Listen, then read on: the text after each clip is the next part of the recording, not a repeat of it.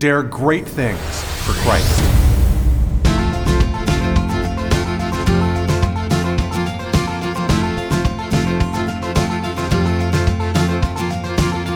Christ calls us to dare great things. In the marketplace, as well as in the mission field, there has never been a time like the present for the spirit of the Catholic entrepreneur. Now is the time for men and women of great courage and great vision to engage our church and our culture. Now is the time to dare great things. And here is your host as we dare great things, Father Nathan Cromly, the president and founder of the St. John Institute.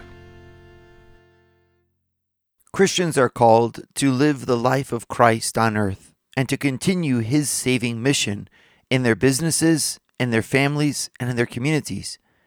Christ's mission, as he puts it in John 10, is to come to bring us life, and in fact, an abundant life. How do we implement that in our families, in our businesses, and in our world?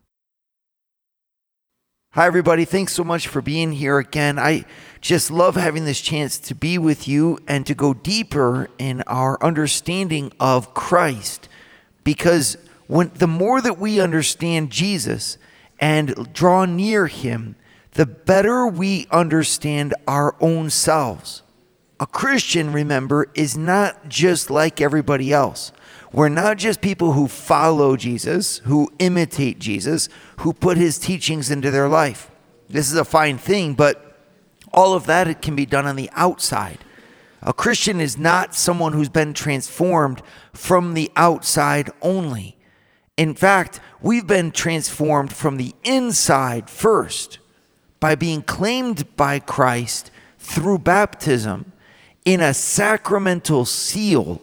In Greek, it's called sphrages. It's a beautiful word, sphrages, seal. It's the word that you use for the indent that a stamp, for example, makes on wax. When you seal a letter, you put your sphrages on the letter. And they say in the Bible, it lists that we have been sealed or given that sphrages by Jesus Christ himself indelibly in our soul at the moment of baptism. That's just absolutely incredible that we've been sealed with him that profoundly that the person of Christ has marked our very identity. This means that when we then follow Christ as a Christian, we are called to implement his teachings and to imitate his example and to pay him respect and homage. Yep. But even more than that, this is what's so exciting. Your lives are not just called to imitate Christ on the outside. You actually share the mystery of his life in your own soul. So that through everything that you do in your families, in your marriages, parenting your kids, in your workplace, Christ is operating through you in those same realms. Understanding this is essential because that way I don't look at my mission in my workplace or my life and my family, my leadership that I show by influencing others in every way that I do. I don't look at that as something somehow on the outside or extrinsic to my Christian life. In fact, this is my mission. And Christ will be using me as his instrument to bring his life, his action, the action of his heart and of his intellect and of his power, divine power, to bear in society through me.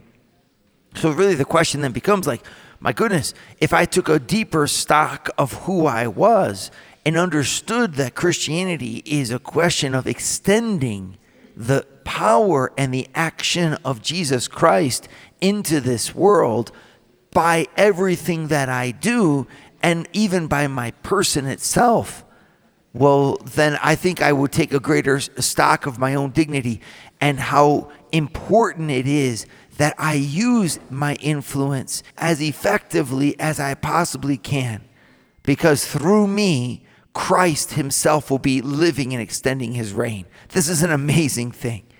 So before I go any deeper, I just want to invoke the Holy Spirit here. Let's start with a prayer. In the name of the Father, and of the Son, and of the Holy Spirit. Amen. Come, O Holy Spirit, Father of the poor, illumine the hearts of thy faithful, and enkindle in them the fire of thy love. Send forth thy Spirit, and they shall be created, and thou shalt renew the face of the earth. Let us pray. O God, who didst instruct the hearts of thy faithful by the light of the Holy Spirit, grant us in the same Spirit to be truly wise and ever to rejoice in his consolation. Through the same Christ our Lord. Amen. St. John, pray for us. In the name of the Father, and of the Son, and of the Holy Spirit. Amen. Okay, so all that being said then, and us understanding that our mission, our life, is actually called to be an extension of Christ, we understand more deeply what this Catholic teaching is called the mystical body of Christ. The mystery of the church, and this is outlined by St. Paul, of course, in 1 Corinthians chapter 12, right? The mystical body of Christ.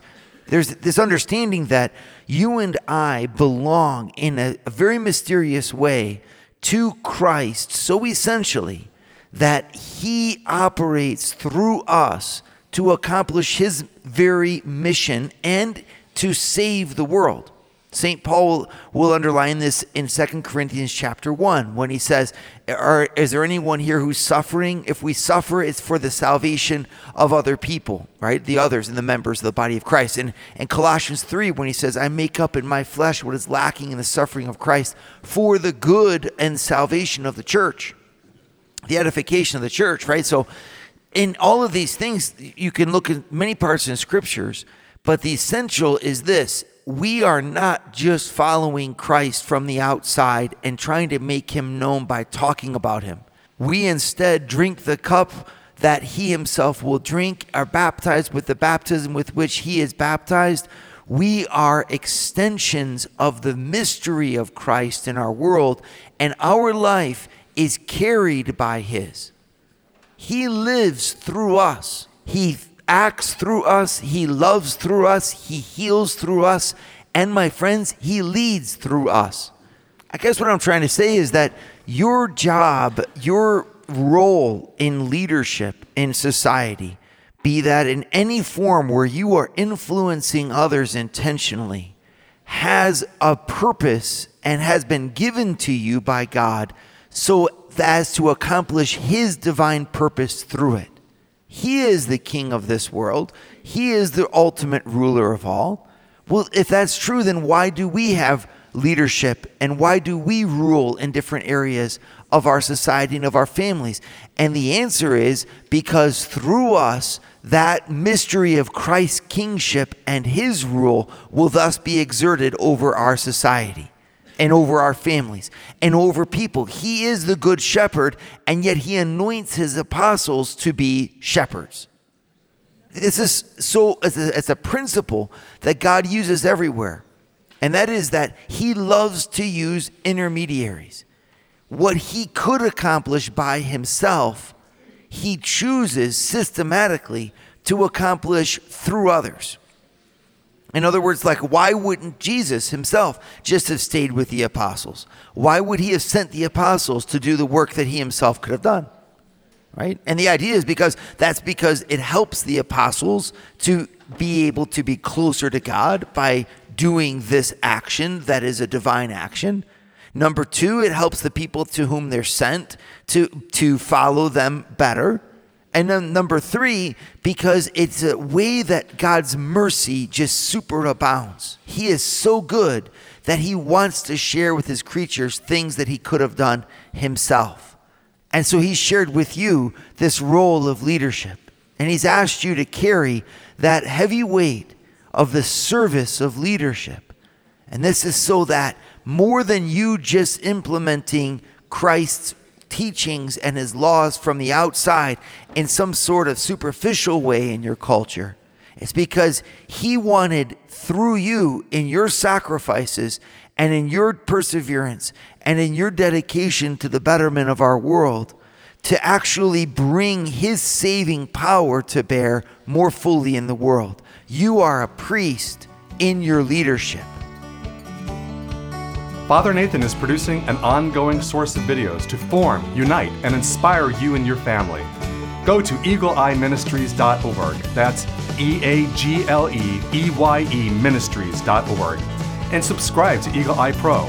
Subscribe today. So if we really try to take stock of who we then are as Christians, and we understand that we are an extension of Jesus, that we live mystically in his sacred body, well, at the same time, what does this mean concretely? And I want here for us to look at all the different places in the gospel where Jesus speaks about what his mission is. And if we start with John chapter 10, we see that Jesus describes himself as the good shepherd.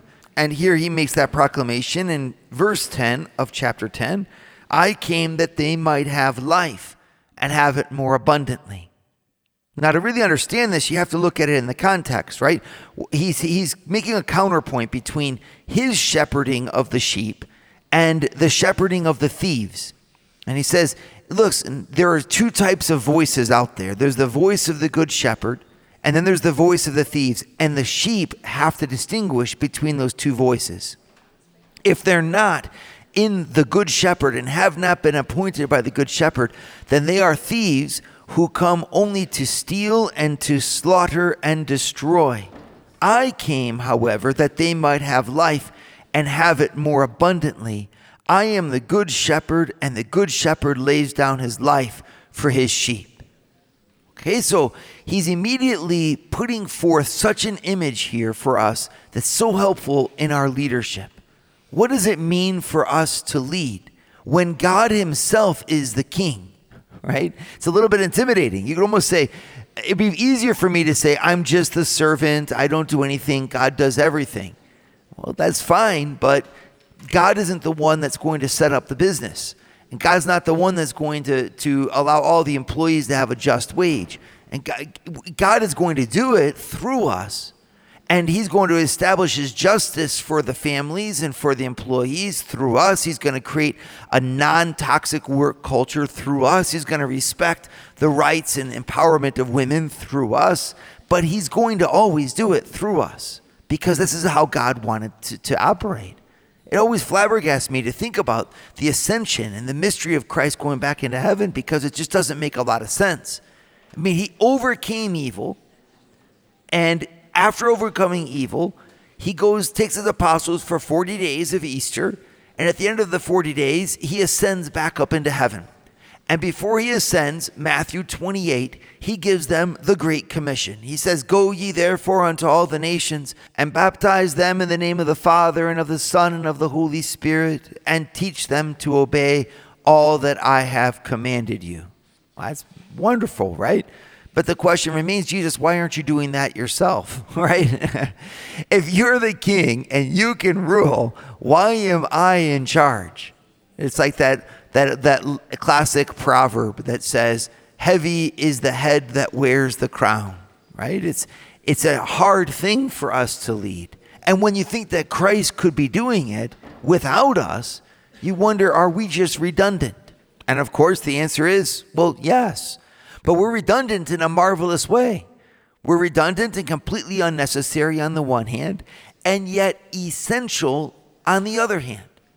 We're redundant in that we're doing nothing that God couldn't do directly, and yet we're essential in that God willed to use us himself. And so when he comes into the world, he could have come through a stone or a stork, or he could have just appeared on the earth. But instead, he chose to use that unnecessary instrument named the Virgin Mary and be born of her womb, taking upon himself her own flesh. And when he does this, Mary has to become a mother in more than just a physical way. She has to give him her initiatives, her intelligence. She has to figure out what to do with him and how to rear him. And we all know who are parents, there are no instruction books when this happens, right? And Mary's not the only one. Peter was redundant. The apostles were redundant. I mean, Jesus is the Word of God. Why would he have any human being just be at his service doing what he himself could do? And the answer to that is because it is a grace that God wants to give you to lead and to rule in this world, and so that he can, in fact, do it through you. It's a grace and a blessing to you because now you get to do something that normally belongs to God. And he does it through you. You don't do it alone. But at the same time, he asks us to take the initiatives, to think things through, to use our free will, and to innovate and be creative. It's a service that, therefore, we render to him, and we glorify him by that service, wherein we dedicate ourselves to his mission and his mission of leadership. Now you could say, when we do that, we become like shepherds of the sheep. We follow the good shepherd, Christ. And boy, do his sheep ever need those shepherds. Shepherds who are valiant, shepherds who are intelligent, shepherds who are zealous, shepherds who try to make a difference and make things better. That's why at the St. John Institute, we love doing these classes for you and providing you with these workshops, because if we can help you, through you, we'll help the 10,000 people whose lives are influenced by you. When you assume a place of leadership in the world, therefore, as a Christian, you assume a responsibility for God's creation, to bring it, to care for it, cultivate it, and to bring that redemptive act of Christ into that creation through your own act of service and self-sacrifice. It's an awesome thing to be a shepherd. Well, then let's be really careful, right, about how Christ defines that shepherding. He says that there are wolves and thieves and there are shepherds. The wolves are the enemies, so we can put those out on the outside. But then he makes a distinction, saying there's a distinction between a false shepherd, a hired hand he calls them, the shepherd that comes to steal and to maim and to destroy, and the good shepherd. And he distinguishes them by two things. The good shepherd lays his life down for his sheep, number one. And then number two, the good shepherd, by laying down his life for his sheep, has at the same time opened for them the pathway to life and life in abundance. This is something that's really unique and new. Christ is calling us to be good shepherds by laying down our lives for the sheep. Now, what does that mean for us who are in secular businesses? Well, obviously, it means a sense of real dedication to what is right and good no matter what. What does that mean? That we have to die? No, but it does mean that we have to lead and we have to fight to lead well. We were not given this task by Christ, in other words, in order to, when the wolf comes and evil can present itself in our workplace, to in fact flee like a hired hand and not exert the leadership that is ours to combat that wolf. Be that from unjust business practices to toxicity in the workplace to a job that's done poorly, where we short out the customer, where we don't serve our society well, where we don't pay our taxes. I mean, there's a million ways to succumb to the wolf. And it takes a leader like Christ to fight for that goodness no matter what and to implement it across all of our practices. Father Nathan has founded the St. John Institute, the MBA program that develops students into the leaders of tomorrow by giving them a missionary's heart and an entrepreneur's mind. Visit our website at stjohninstitute.org. Dare great things for Christ. Jesus in John chapter 10, verse 10, puts forth a beautiful teaching. I came that they might have life and have it more abundantly. What does he mean by this specifically?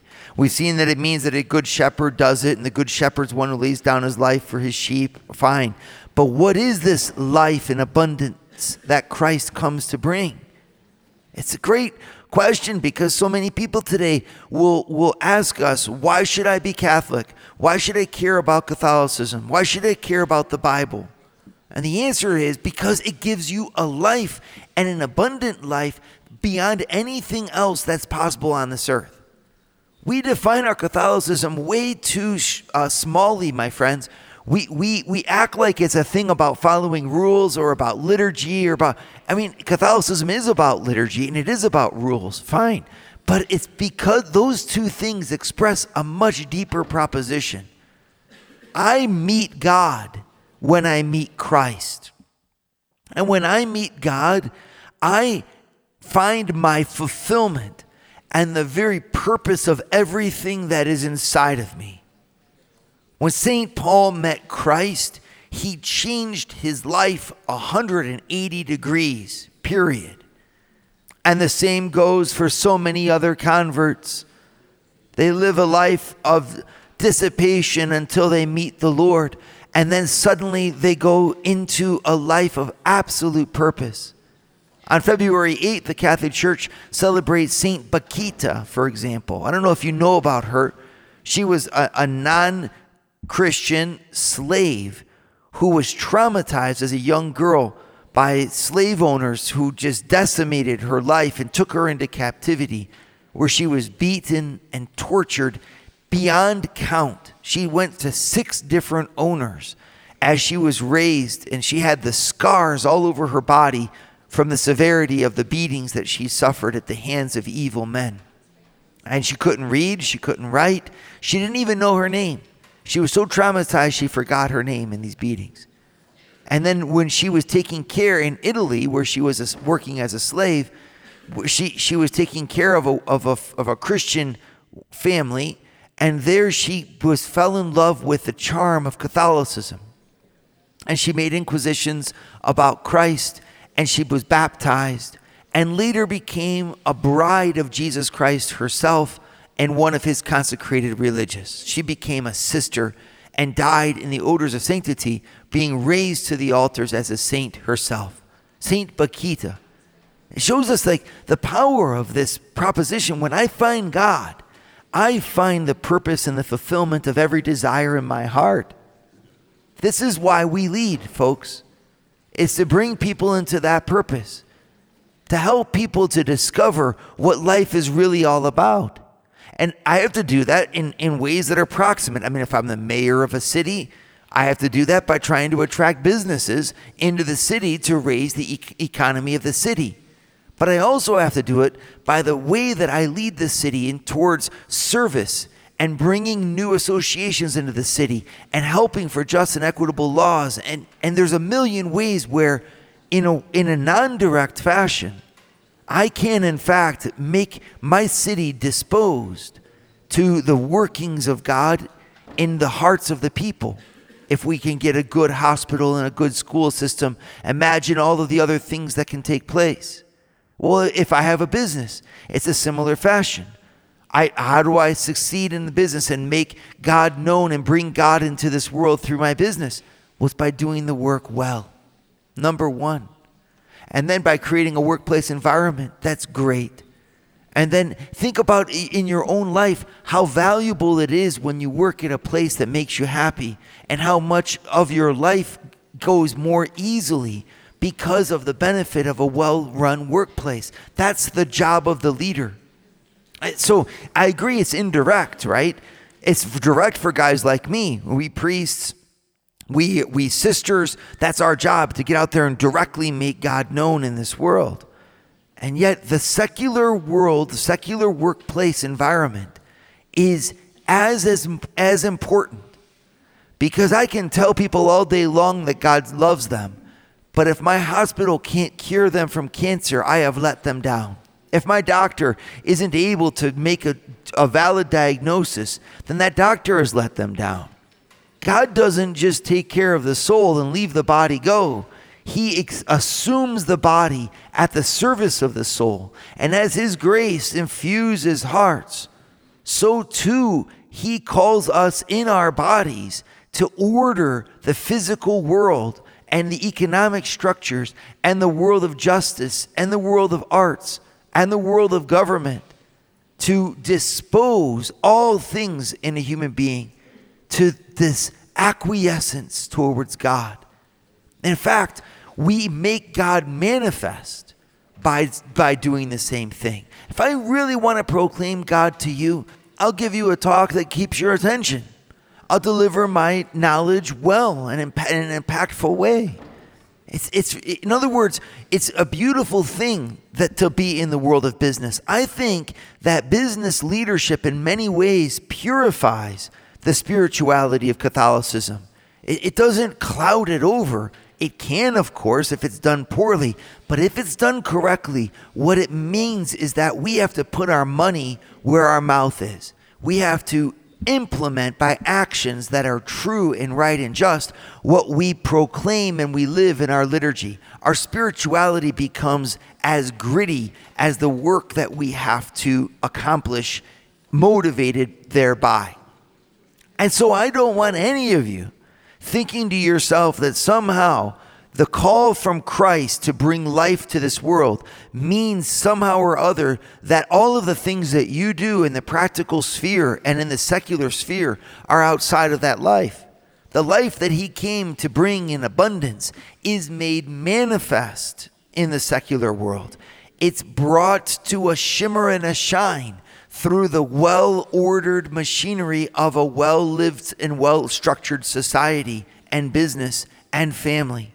A clean home, a courteous child, a well-constructed conversation. All these things manifest the glory of God, and they bring that abundant life to its fullness. Our job, on the contrary, is to not be too small about what we do, and instead even open it to this full proclamation of God. Why am I so bashful to talk about Jesus Christ in the society around me? Society around me is not bashful to talk about everything that it values. And as a matter of fact, it's going to tell my kids how to dress and how to act and how to dance and what to look at and how to appreciate life. Why would I let that somehow be the full life that my children are called to live? There's something deeper. And as leaders, I'm going to bring that something deeper to full bear. I came like Christ to bring his life and the knowledge of God into this world, and I will not be silent as long as I have breath in my lungs. Dare great things for Christ. Share your feedback with Father Nathan. Send us an email at info@stjohninstitute.org. That's info@stjohninstitute.org. And don't forget to subscribe to premium video content to form, unite, and inspire you at Eagle Eye Pro on our website, eagleeyeministries.org. That's eagleeyeministries.org.